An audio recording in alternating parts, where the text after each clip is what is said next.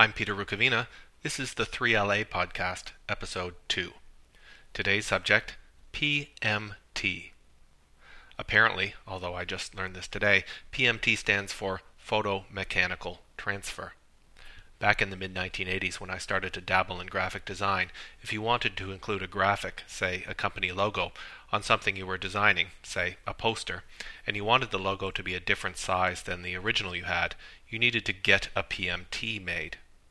If you were a small-time operator like me, this meant walking down to the other side of the tracks to a small print services company with a big camera, a camera so large that it was mounted horizontally in a large room. They would take the original graphic, mount it on one end of the camera, set the distance between the graphic and the lens so that the resulting image would be bigger or smaller, expose the image onto photosensitive paper, run the paper through a processor sandwiched against receiver paper, and then peel the two sheets apart.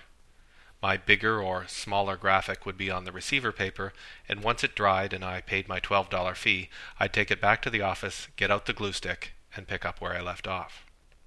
In the early 1990s, when I worked in the composing room of the Peterborough Examiner newspaper, where we had our own big camera, I sometimes made 24 PMTs a day, making a Sears logo bigger for an ad or making a smaller picture of the mayor.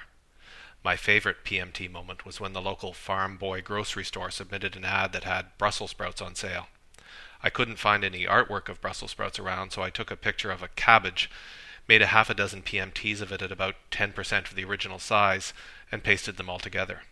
The result was a pretty reasonable facsimile of Brussels sprouts. Of course, when printing switched from being a chemical art to a digital one, there was no reason to make PMTs anymore.